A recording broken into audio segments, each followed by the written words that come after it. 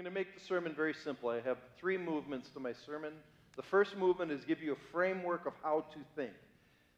We've been in the middle of what's called a Sermon on the Mount series. We finished with the Beatitudes, and now we're in this part where Jesus goes into the law, how the law was taught, and then the intent of the law.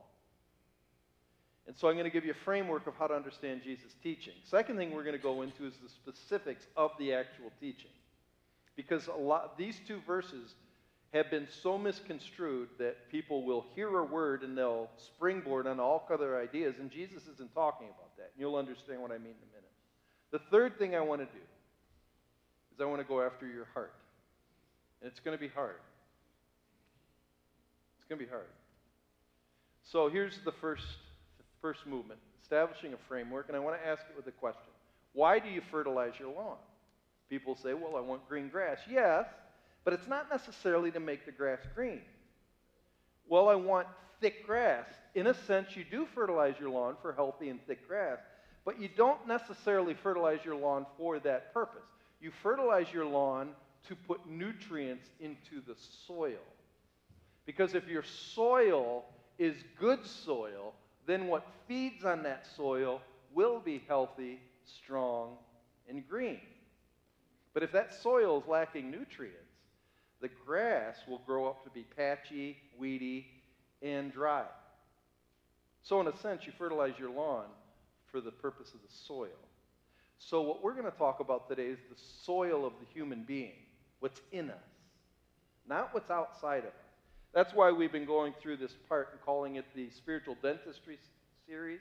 A dentist goes deep. Doesn't just give you white teeth. He goes after cavities, root canals. Well, today we're going to go after hearts. And the title of this is Stone Heart. If you can open up to Matthew 5, you'll see what the issue is. And you'll say, we're talking about this on Mother's Day? Blame Trevor. All right, Matthew 5,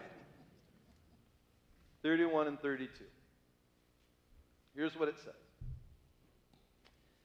Jesus is speaking, and he's been talking about, you have heard it said, you have heard it said, you've heard it said. Now he says it again, verse 31. It was also said, whoever divorces his wife, let him give her a certificate of divorce.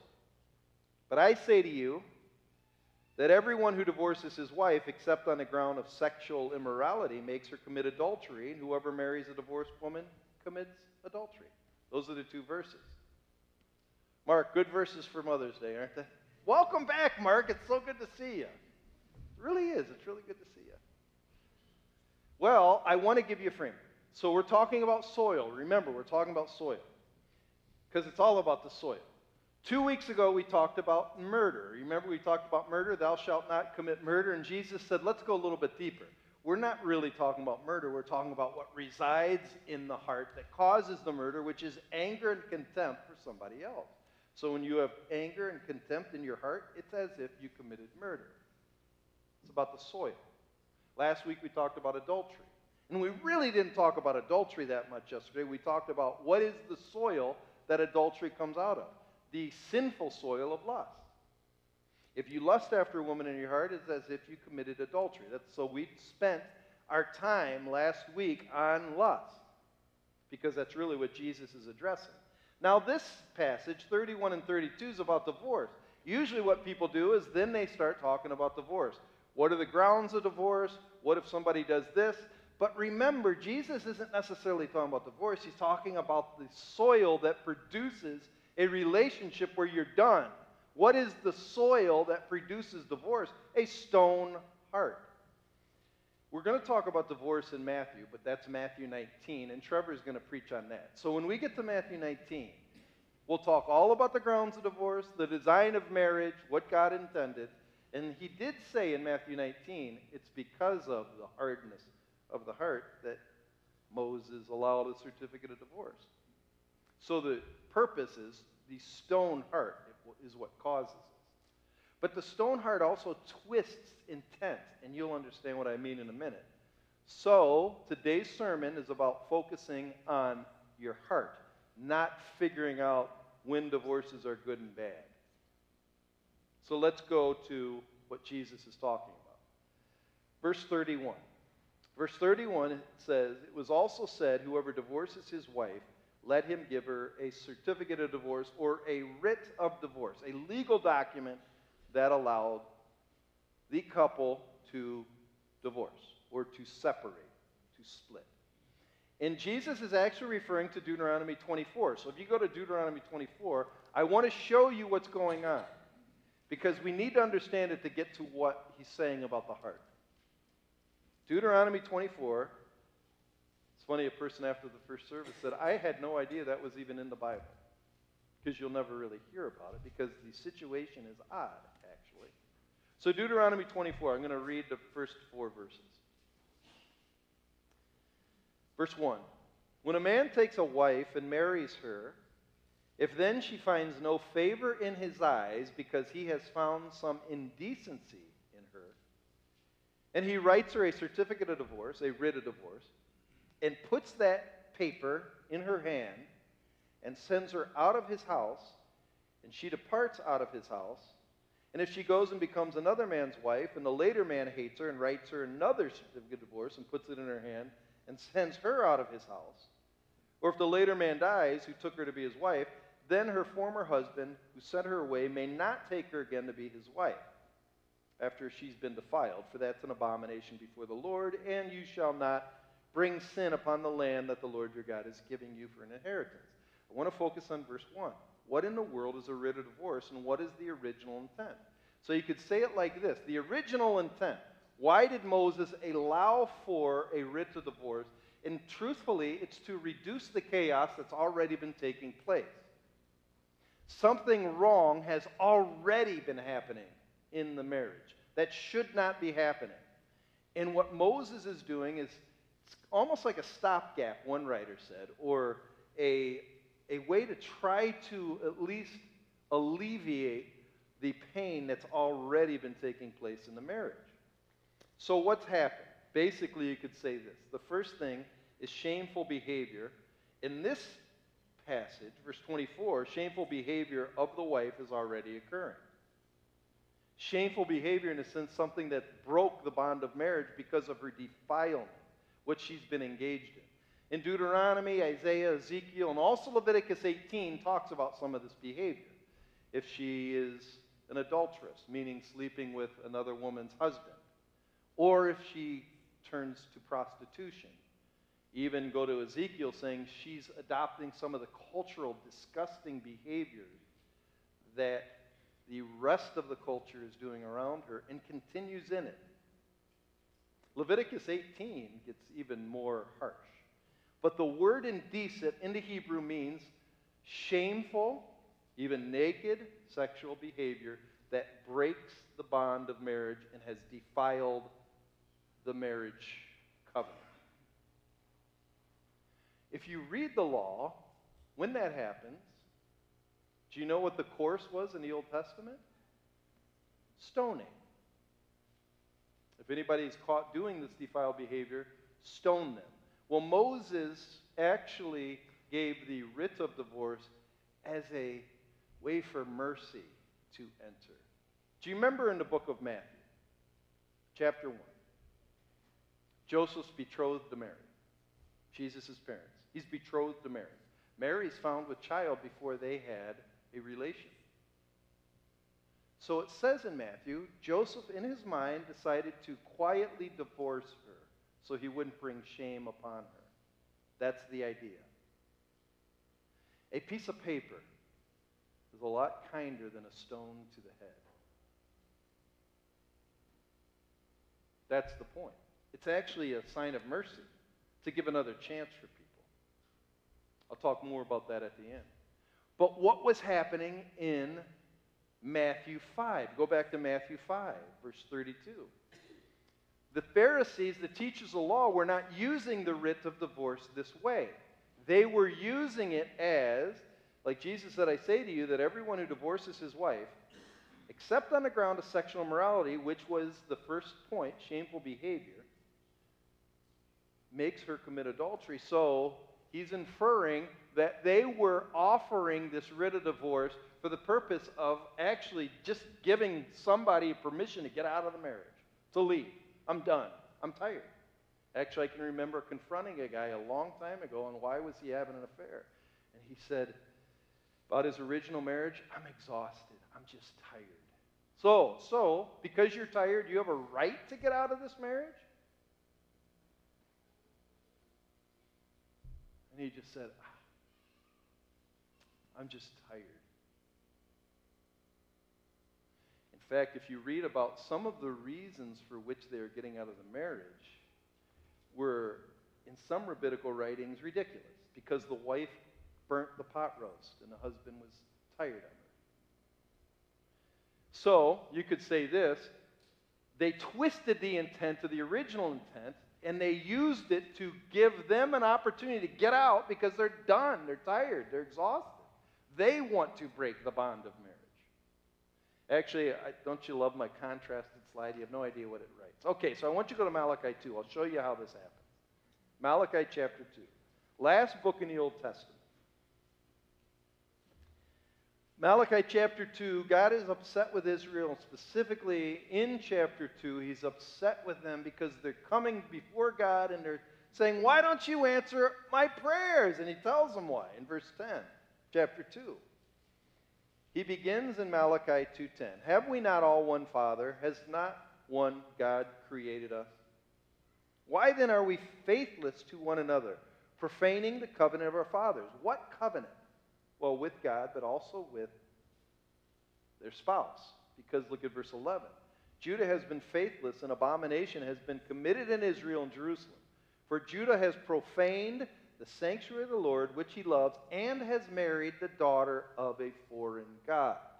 So what was happening is some of the men in Israel, they would invade a country or take over a country, and some of those foreign women would become maidservants. And they are a lot younger, and they would divorce their wife with a writ of divorce and marry these women of a foreign god. You can keep reading. I'll show you how it says this. Verse 12. May the Lord cut off from the tents of Jacob any descendant of the man who does this, who brings an offering to the Lord of hosts.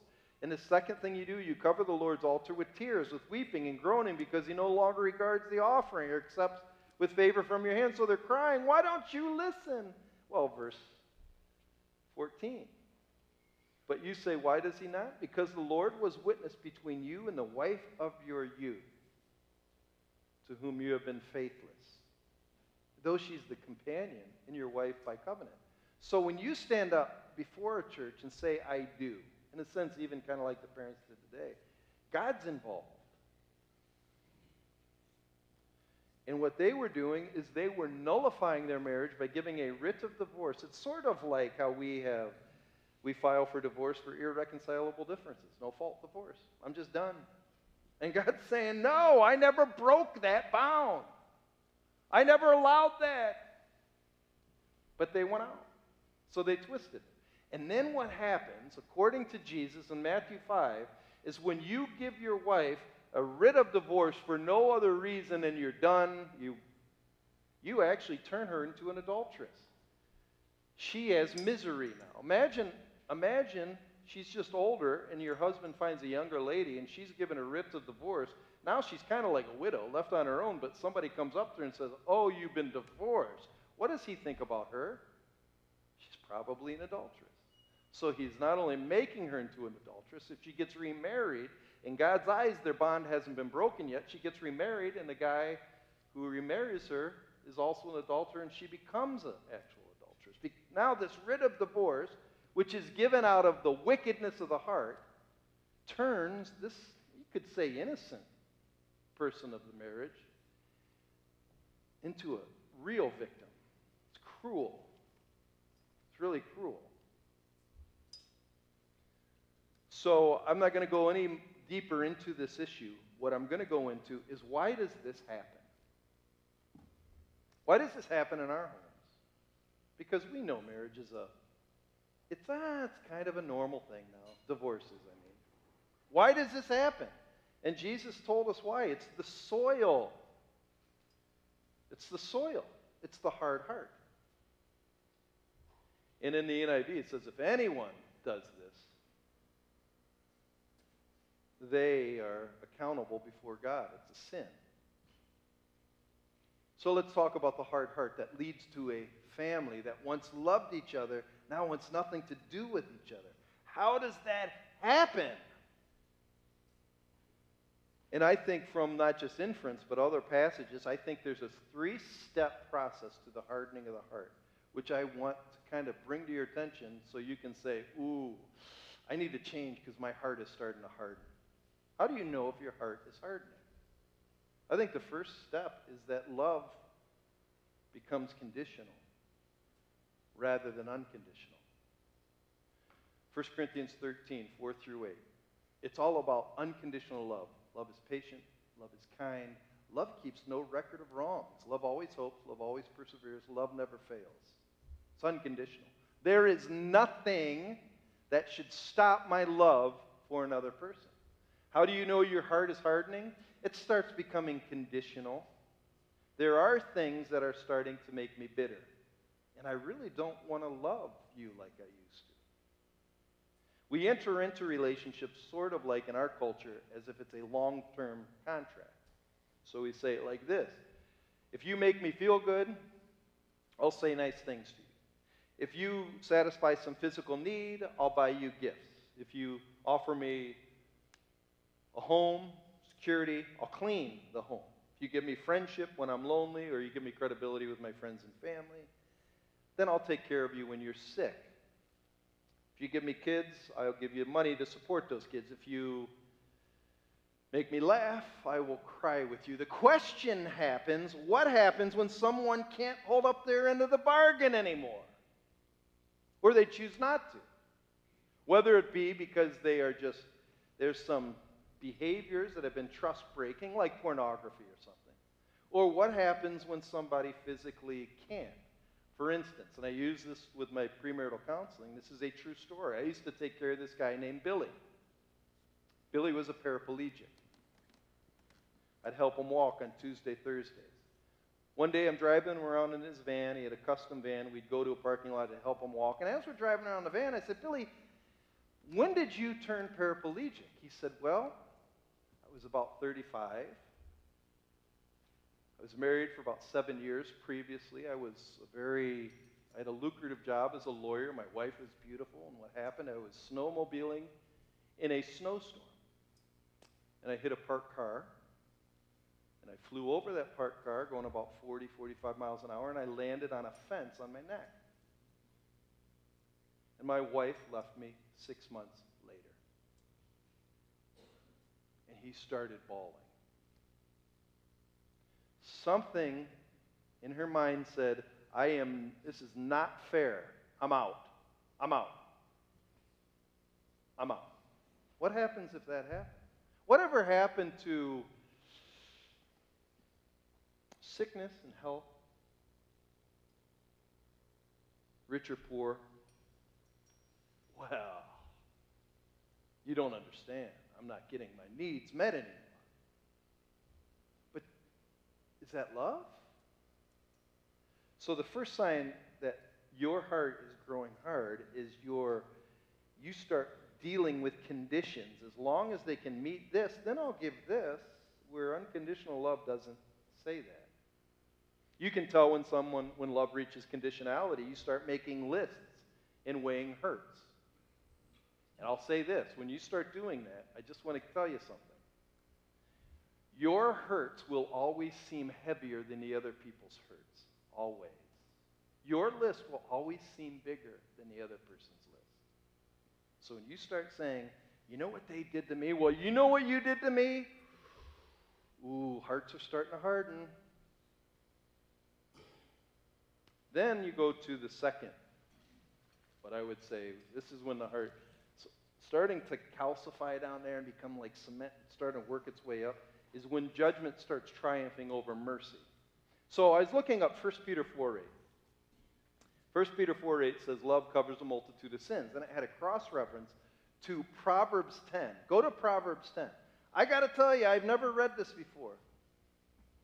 But this verse is one of those verses. If we believe it, if we believe the Bible's supposed to tell us how to live, I got to tell you, if you really read this, this should bring you to your knees. Or as Eugene Peterson said, sometimes if the Bible doesn't hit you like an ice pick to the brain, then you're not reading it right. This verse is an ice pick to the brain. It's Proverbs 10:12. Proverbs are written in contrasts, or sometimes they're called parallel passages. It'll talk about one thing that's bad and then something related that's good. In this, verse 12 says, hatred stirs up strife.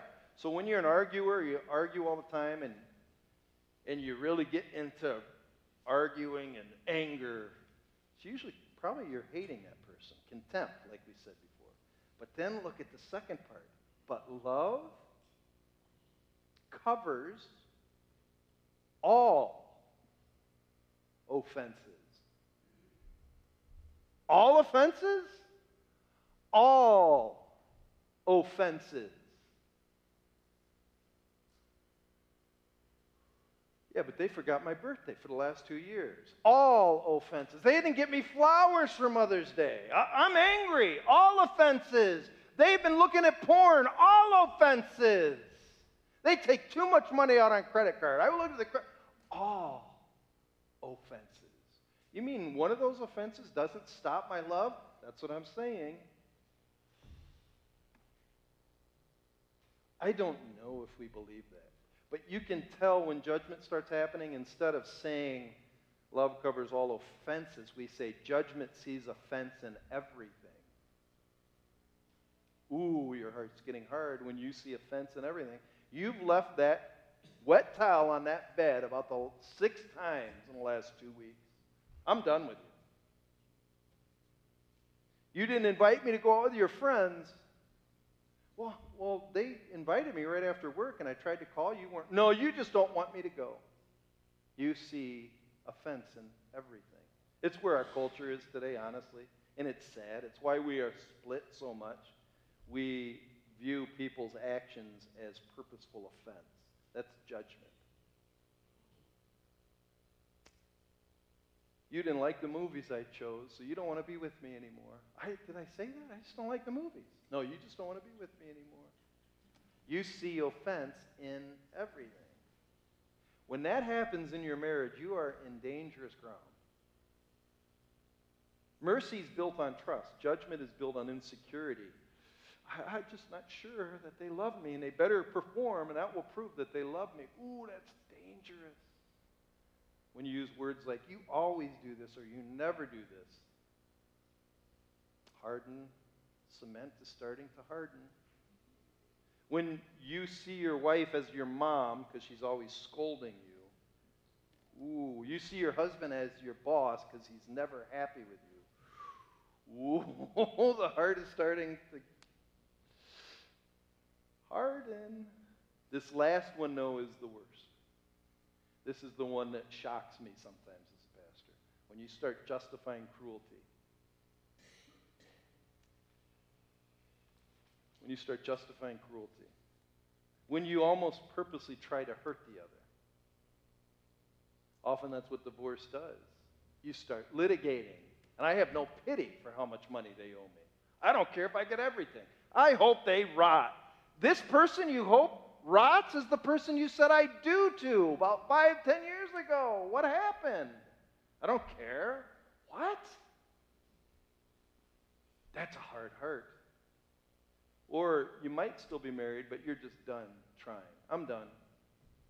I'm just done. I'm not going to engage anymore. I'm just done. I'm going to go to my own room, and I'm done. That's a stone heart. That's what Jesus is talking about, that brings grass that ends in divorce, is that stone heart. Some people may not be divorced, but they are cruel. And you raise a kid in a cruel home, you want to damage them? It's a good way to damage them. I'm going to talk about something real quick here. I shouldn't talk about it, but I just want to be honest with you. I have always wanted, I have a deep desire to have a new ministry called the Posse Ministry to men who are black holes. The Posse Ministry is basically, I'd love to have a group of men with big trucks, big arms like you, Justin, and just come in to a home where the man is acting like a tyrant in the home. And I'd like to tie them up, bring them to the UP, and say, until you change, you're going to be tied to a tree up in the UP for the next 3 months. We might feed you. And I'll tell you why. Because sometimes I'll enter into a situation, and I'm going to tell you one that is, I'm not betraying any confidences, and I'm not going to say names, but this actually happened. A man came into my office with his wife, and he was trying to justify why it's okay for him to have a mistress. And I was about 2 years in the senior pastorate. He had these charts. It was really weird. It's really weird. He's trying to justify this. And I looked at his wife, and I said, "Are you okay with this?" And she started crying. And he said, "Oh, she'll get over that. Our marriage is doing so much better now that I have this mistress." And I looked at the guy, and I wasn't ready for it. Like, I thought I was really dreaming. I really thought I was dreaming. And it woke me up to, whoa, I'm not sure I really know what's going on behind some homes. I assumed everybody's nice. As a pastor, I just assumed that. And I'm like, oh. So I asked the guy. I said to the guy, do you fear God? And he looked at me and he goes, "Oh, you're a young pastor. You're supposed to say that." No, I said, no, I'm not. Do you know what it's going to be like when you have to face Jesus and you're treating your wife like this? Are you ready for that? Are you ready to face Jesus when you ignore your spouse and haven't talked to her in 10 years, or you haven't talked to your husband in 10 years? Because it goes both ways. He gave you somebody, his son or his daughter, to marry, and you treat them cruelly. You ready to face Jesus? Jesus says it like this: "What therefore God hath joined together, let no man tear asunder." The implications of this is marriage is a God thing. It's not a human contract. God did this. He brought this together. And so just thinking you can get out of this with a quick loophole because I've got a written document that some judge who really has no fear of God signed means nothing.